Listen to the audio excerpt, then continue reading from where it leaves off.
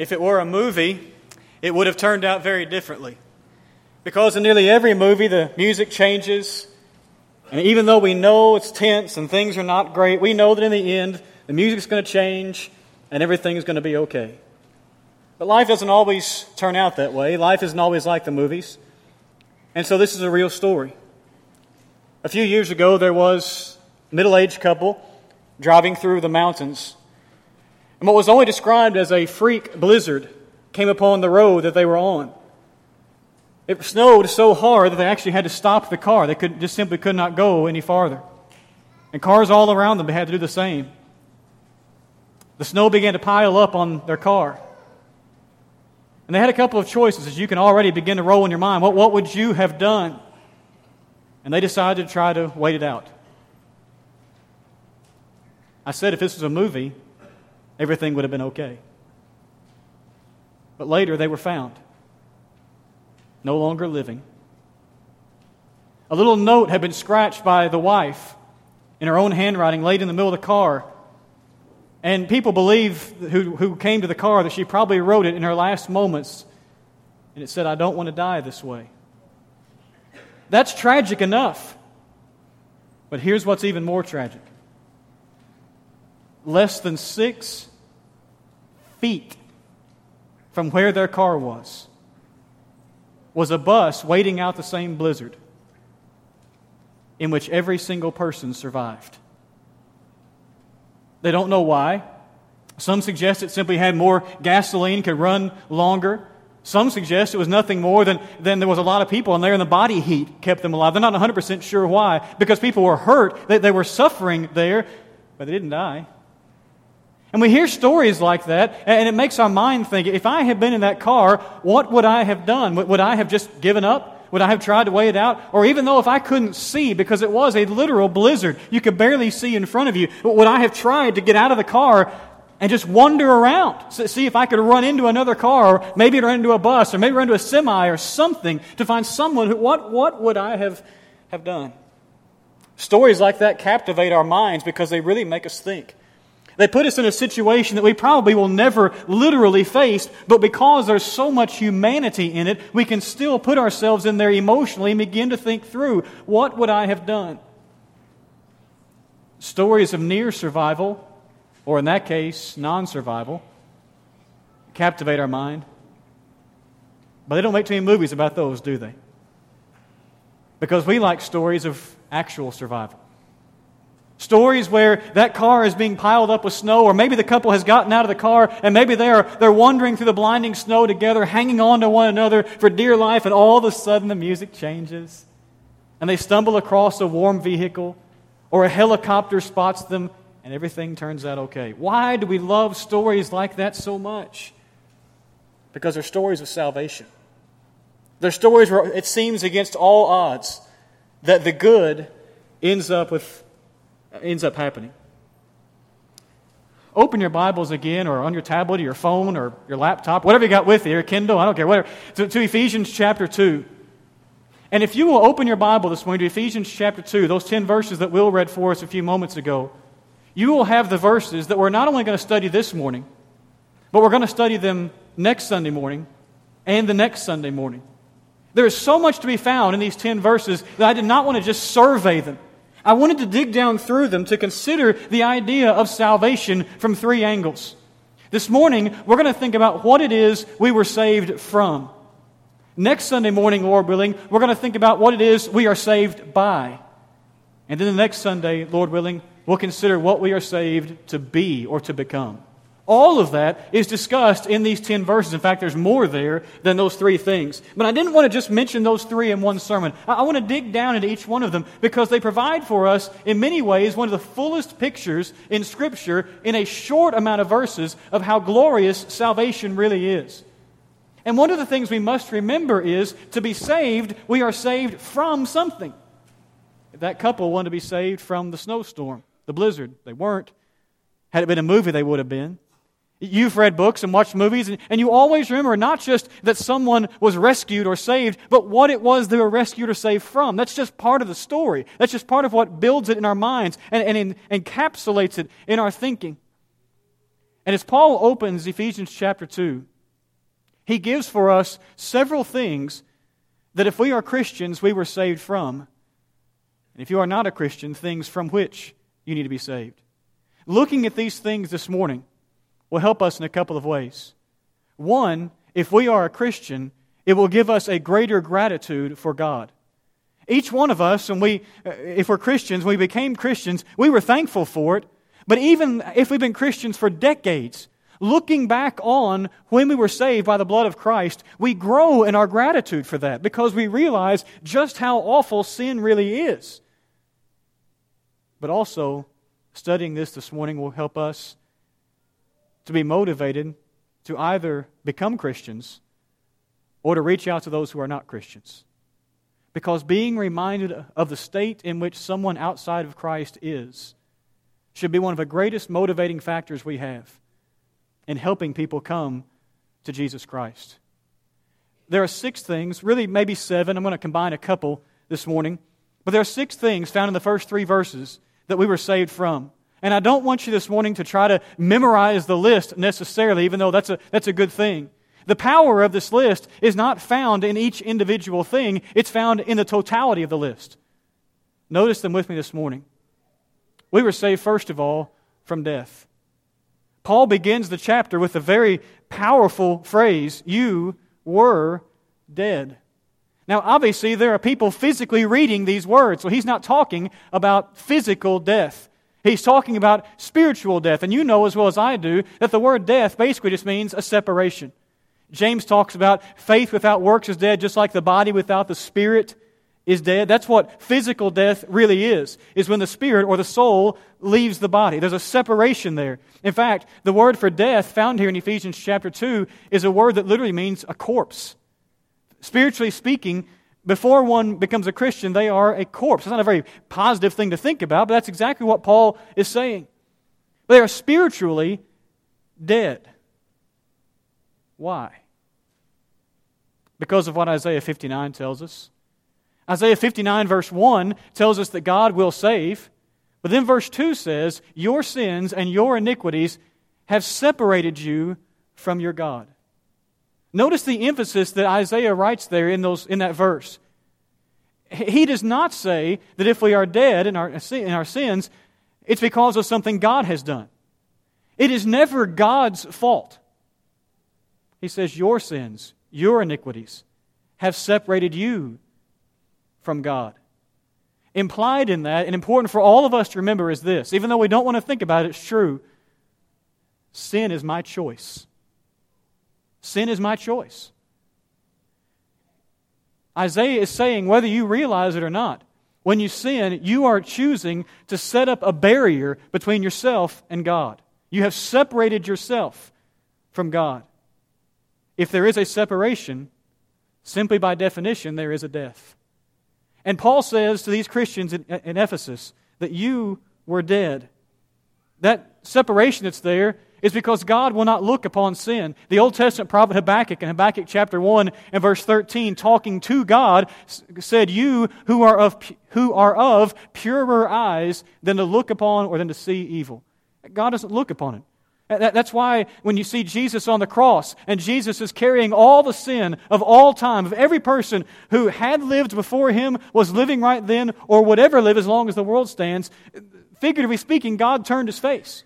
Because He won't look upon sin. He can't look at iniquity. When we sin, we are choosing to put that barrier up. We are choosing to be a corpse, spiritually speaking. If you're a Christian this morning, aren't you thankful? I wish I was smart enough to have come up with this statement. Thankfully, I'm smart enough to remember it. I wish I'd been smart enough to originate it. But it's been said that Jesus did not come to make sick people well. He came to make dead people live. And that's why He's the great physician. You see, physicians can make sick people well. Nobody can make dead people live except Jesus Christ. We were saved from death. We were also saved, Paul says, from trespasses. This is a word that we still use in our common language, mostly on signs. The word here literally means to fall beside, and it carries with it the idea of a boundary. There's a boundary out there. Now, that goes against the way our world likes to think. We don't like boundaries very much, do we? We don't like those things that hem us in. We don't like to think that there's certain things out there, certain lines that we are not to cross. But we still use this word. You might see it on a gate or a fence or a tree or something, no trespassing. I was holding a gospel meeting one time, and the preacher and I were doing some visiting, and we went to visit an elderly couple, and he said, I'm going to take you to visit them because they need to be visited. But he said, I'm also taking you there because you have got to see the yard across the street. And I thought, what in the world is he talking about? What am I getting ready to see here? We made our visit, and we got back in the car, and we turned the car around. You were facing a place that looked kind of scary, frankly, had a fence around it that I was not tempted to cross anyway. But I for sure was not tempted to cross it when there was a hand-painted, you can't buy this one at Walmart, okay? A hand-painted sign on a piece of plywood that said, no trespassing, virus-carrying dog on other side of fence. They didn't have to worry about me knocking on her door. I guarantee no problem whatsoever. I don't know what virus that dog had or if they even had a dog. I didn't care. I wasn't about to cross the line. But we understand the concept. But in our culture, we sure don't like the idea, do we? There's something we need to always remember. And that is when God, when God sets boundaries for us, it is always for our ultimate good. We may not see it in the moment. And that's not to say that sin, choosing to sin or choosing to trespass, has no enjoyment tied. That's why it's tempting, right? Hebrews chapter 10 and verse 24 talks about the pleasures of sin. But I left out something, didn't I? The passing pleasures of sin, or the pleasures of sin for a season. Sin is tempting because there is an enjoyment attached with it. But we only see the short term. We only see the immediate. God says, if you will stay within my boundaries, not everything's going to be perfect all the time, but long term, ultimately, eternally, things will go well with you. Sin is a choice to cross over that line. It is a trespass against God. But Paul says, you were saved from that. Even though you stepped over that line, God was willing to bring you back. He also says, we were saved from sins. This is the most common word we use, of course. And this is the word that literally means to miss the mark. You've probably heard it defined that way before. It reminds us that there is a mark to be reached, a target to be hit, if you want to think of it that way. And yet we don't hit it when we sin. In Romans chapter 3 and verse 23, Paul also said, all have sinned and fall short of the glory of God. You put those two pictures together, and you kind of get the idea of what Paul has in mind here. That there is a target to hit, but not only am I missing it, I can't get to it. I just keep falling short of that because the target's perfection. The target is living a perfect Christ-like life. And I simply cannot reach that target. And some people hear that and they think, well, nobody's perfect. And their takeaway from that is, then I'll just do whatever I want to do. After all, nobody can hit the target of perfection. Nobody's perfect. What the Bible tries to get us to see is, even though I on my own cannot reach that target of perfection, that if I will do my best to keep aiming towards it, Christ will make up the difference. A couple of years ago, I'm glad he's not here this morning to hear the story. I wish he was here because I miss him, but we bought Turner a bow and arrow set. And some of you all have done that for your kids or grandkids before. He's not really a sports guy, but he kind of saw somebody doing it, thought it'd be fun, so I said, sure, why not? A little bow and arrow set, a little target in the front yard. Folks, people in the next zip code were running. It was dangerous to be in the state of Tennessee. There's no telling where these arrows were going to go. Above, below. He shot some in the ground right. I thought he was going to take his own toes off. It was unbelievable. They were all over the place. Until he practiced. And he doesn't like to do it anymore. He kind of went through a phase. He liked it for a while, doesn't like it anymore. But very quickly, it became where I actually didn't mind standing somewhat in front of him. It was a little, not directly in front of him, but at least off to the side, because at least I knew they were going to go in the general direction of the target. And then eventually, he started to hit the target and hit the target more. That's exactly the idea behind what we are saved from. We miss the target, but Christ makes up the difference. He helps us move closer. If you're a Christian, you were saved from missing the target. If you're not a Christian, you don't have to feel like you're never going to hit it again. Let Christ help you move closer. You were saved from sins. Paul also says you were saved from the course, the direction of the world. Verse 2, Paul writes that Christians once walked in those trespasses and sins, and then he says we were following the course of this world. When we're sinning, it's obvious we're not following the course or the way of God. The word or the phrase, the world, is used several ways in Scripture. You know that. It's used sometimes just to describe the planet. Sometimes it's used to describe mankind in general. But here it's used to describe the sinful ways of mankind. The divine commentary on this is found in 1 John chapter 2, where you see the two words, the world, a zillion times, it seems like, in 3 verses. All that is in the world, the lust of the flesh, the lust of the eyes, the pride of life, is not from the Father, but is of the world. And the world is passing away and the lust thereof. John there is saying every single thing in the world is not bad. Trees are not bad. Grass is not bad. Rocks are not bad. But if you look around at the world as people, you're going to see more that is wrong than is right in the eyes of God. And so he used in the phrase the world to describe that way of living. And Paul says here, before we came to Christ, that's the direction, the course that we were following. We were walking in that direction that the world seems to walk. That's what we have in Ephesians chapter 2. When we are choosing to sin, we're not really choosing our own path. We're not really as independent as we might like to think we are. Instead, we're choosing to follow the ways of the world. We're still following a path, but it's not the path of God. I want to point out here as well that at the end of verse 3, Paul says that this world is filled with children of wrath, and that's like the rest of mankind. When we choose to sin, we choose to follow the world's direction, that's the course we're following. Have you ever wondered why the world in which we live seems to just be so angry all the time? I mean, there's a lot of good people in the world, but overall, I mean, we get scared sometimes just driving down the road because of how people might act. There's just an anger. It's exactly what Paul was writing about here. As the world grows coarser in sin, anger builds up. Wrath is a part of sin.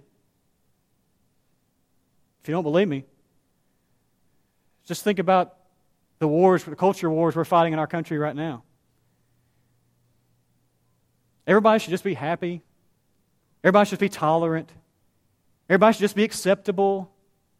Don't judge anybody. Those are the happiest people in the world until you disagree with them. Am I right? Because if you disagree with them, this comes out.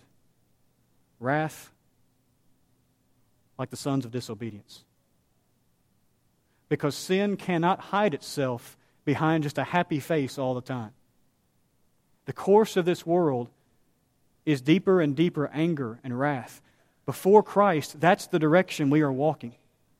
With Christ, we walk in the light, as He is in the light. 1 John chapter 1 and verse 7. Tied to that also, Paul says that you were saved from Satan's influence. And that's not the best way of wording it. Even when we're Christians, Satan is still influential in that he still tempts us. Maybe I should put it this way. We're saved from being a master to Satan's influence. That's probably a better way of putting it. But just for the sake of keeping it shorter, I just chose those two words. Paul says that we're following and we're sinning the prince of the power of the air, the spirit that is now at work in the sons of disobedience. And here's why I told you there are probably 7. I'm not going to take disobedience as its own. I'm going to tie it here with following Satan's influence. This is maybe the most unique description of Satan found anywhere in the Bible. The prince of the power of the air. That's a hard one to get our mind around. In John chapter 14 and verse 30, Satan is described as the prince of this world. We can understand that one. But the prince of the power of the air is a pretty weird description. Scholars disagree as to the origin of this picture, but they're almost universal in what it means, the application of it. What they believe Paul is basically saying here is, since the world is filled with so much sin, so much that's wrong, it is as if Satan's influence is just out there in the air. It's almost as if we're just breathing it in just by walking around. If you want to think of it this way, it's almost as if when it rains, Satan is raining influence down. That's kind of the picture. He is the prince of the power of the air. It's almost as if he just controls it all. We know he doesn't, but it seems that way because of how difficult and dangerous and sinful the world is. But notice that Paul says that spirit is at work in the sons of disobedience. That's the influence of Satan. There's no doubt that Satan still works. He still has influence. And he influences so well that there are some who are as if it were his own children. It's not a pleasant concept, but that's the way it is. When you are outside of Christ, you are not just living your own life. When one is not a Christian, they're not just living any old way they want to live.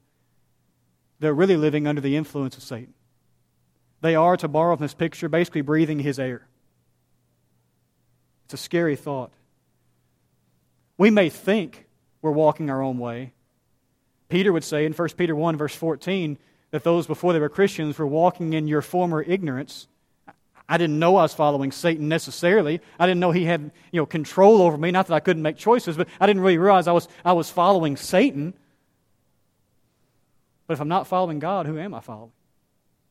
Whether I know it or not, I'm following the influence of Satan, whether I'm actually following Satan or not. As Christians, we don't like to think about that that's the way we were, but that's the way it was. If you're not a Christian, you may push very much against that. I don't follow Satan. It's not like I'm not a Satanist religion or something like that. No, but if you're not following God, there's only one other option. And that is you're following the ways, at least the influence of Satan. Number 6, we're saved from selfishness. There is a selfish component to sin, even though it's not really our own way of doing things or really following someone else. It appeals to us because of selfishness. And so Paul writes in verse 3 that sin is when we all once lived in the passions of our flesh, carrying out the desires of the body and of the mind. We're filling our minds with things and our bodies with sinful ideas, and then we show no restraint. We give in to those things out of selfish desires. Here is where it's so difficult for people to turn away. And here's why it's so hard to reach people and to help them turn away. We like that we think we're being independent. I know yesterday was Independence Day. I'm not talking about a national thing. I'm talking about a personal thing. We like to get to do what we want to do. There is a selfishness about us, and certainly we don't like to admit that some choice we have made was unwise, and certainly we don't want to admit that some choice we made was actually wrong. It's my life. Nobody's going to tell me how to live it. That's the very basis of every single sin. It's selfishness. Why did Adam and Eve choose to eat that fruit in the Garden of Eden? You boil it all down, it's really because what it would have done for them, what they thought it would have done for them. Why did David choose to commit adultery with Bathsheba? You boil it all down, it's because it's what he wanted. We could name any sin we possibly could found in Scripture and say, if you boil it all down, why did someone choose to do this? Or why did someone choose to avoid what God had said? And you boil it all down, the simple fact is, they chose what they wanted to do. The selfish component to it. But it's not just people in Bible times. You think about any sin that we could commit now. It's the same thing. Why would someone choose to dress immodestly? It's my body. I'll wear what I want to wear. Why would someone choose to forsake the assembling? It's my day. I'll do what I want to do. We may not say those things. I'm not picking on those two sins. I'm saying that those represent any sin we possibly could choose. We may not literally say those things, but at the root of the decision, that's what it is. It's nothing more than selfishness. There's a common denominator. I get to do things my own way, I think. Nobody else is going to choose me what to do. Listen, selfishness is the very opposite of Christianity. If I am a Christian, I wear the name of Christ. And Mark chapter 10 tells me that Jesus came not to be served, but to serve. And to give His life or give Himself as a ransom for many. Selfishness is the opposite end of the spectrum. from following Christ. But aren't you amazed that God would save us even from that? That every time I choose to sin, I'm choosing me over Him, and yet He says, I still want you back. I still want you to be saved. And there's always going to be that temptation to do what I want. That's why Christians still are tempted. That's why Christians still sin. We're always going to fight against that temptation. But God says, I'll forgive you because I want to conform you more and more into the will of my Son. And I told you, if you want to memorize that list, that's fine. But look at the totality of the list. Before Christianity, before we were in Christ, if you are a Christian, this is what I was.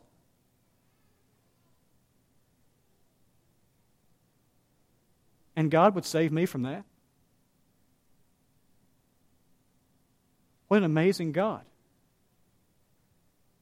I know it's not popular to preach on these things. It's not popular to use the word sin in our world, right? We don't like to talk about specific things like that. But it was a wise preacher one time who was speaking in Australia on a little preaching tour. And he had a speaking engagement one day in front of a group of teenagers. And they didn't give him any topics, so he just preached on whatever he wanted to, and he actually preached a sermon on sin. You know, that's kind of an odd topic for a youth rally, I guess, or whatever it was. That's what he chose to do. And after the speaking engagement, he was in one of the offices, and they were just absolutely jumping all over him. I can't believe you would speak on something like that, because you're going to talk about it, it's going to make the kids go on and do it. Right? That's the reaction. This wise preacher reached over into a cabinet he knew was in the office, and he pulled out a bottle. And on the bottle, the top line said strychnine. The bottom line said poison. And he looked at those who were castigating him, and he said, do you know what you're asking me to do? He said, you're asking me to change the label. He said, what if I were to take this same bottle and over the top of that label put essence of peppermint?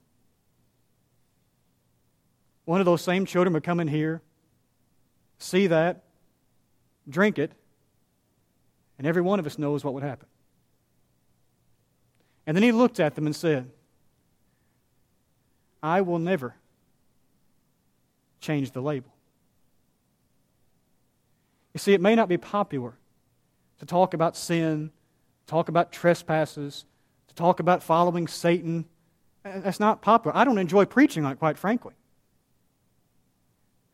But God's Word does not give me the right to change the label.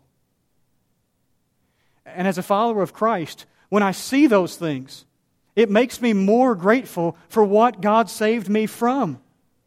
It makes me, as I live longer, even more grateful to realize, why would God ever choose to allow me even the chance to be saved from those things? If you're not a Christian this morning, I'm not going to change the label, but I'm going to ask you, are you willing to allow God to save you? Are you willing to say, I need salvation? God has said that if you'll come to Him in faith, if you'll turn from those sins, if you'll confess the name of His Son, and if you'll be baptized, immersed in water, that will be for the forgiveness of your sins. The death, the trespasses, the sins, following the course of the world, being under the influence of Satan, and your selfishness are no more. What a great God. And He's the one who invites you. He's the one who invites you as a Christian who may be saying, I've been walking a way that's kind of my own way, and I want to walk His way again. I want to get back in the light, walk in the light. He's a great God because He'll forgive you. It is He who invites you. It's He who loves you. It's He who will save you. If you'll come to Him, will we stand and sing to encourage you.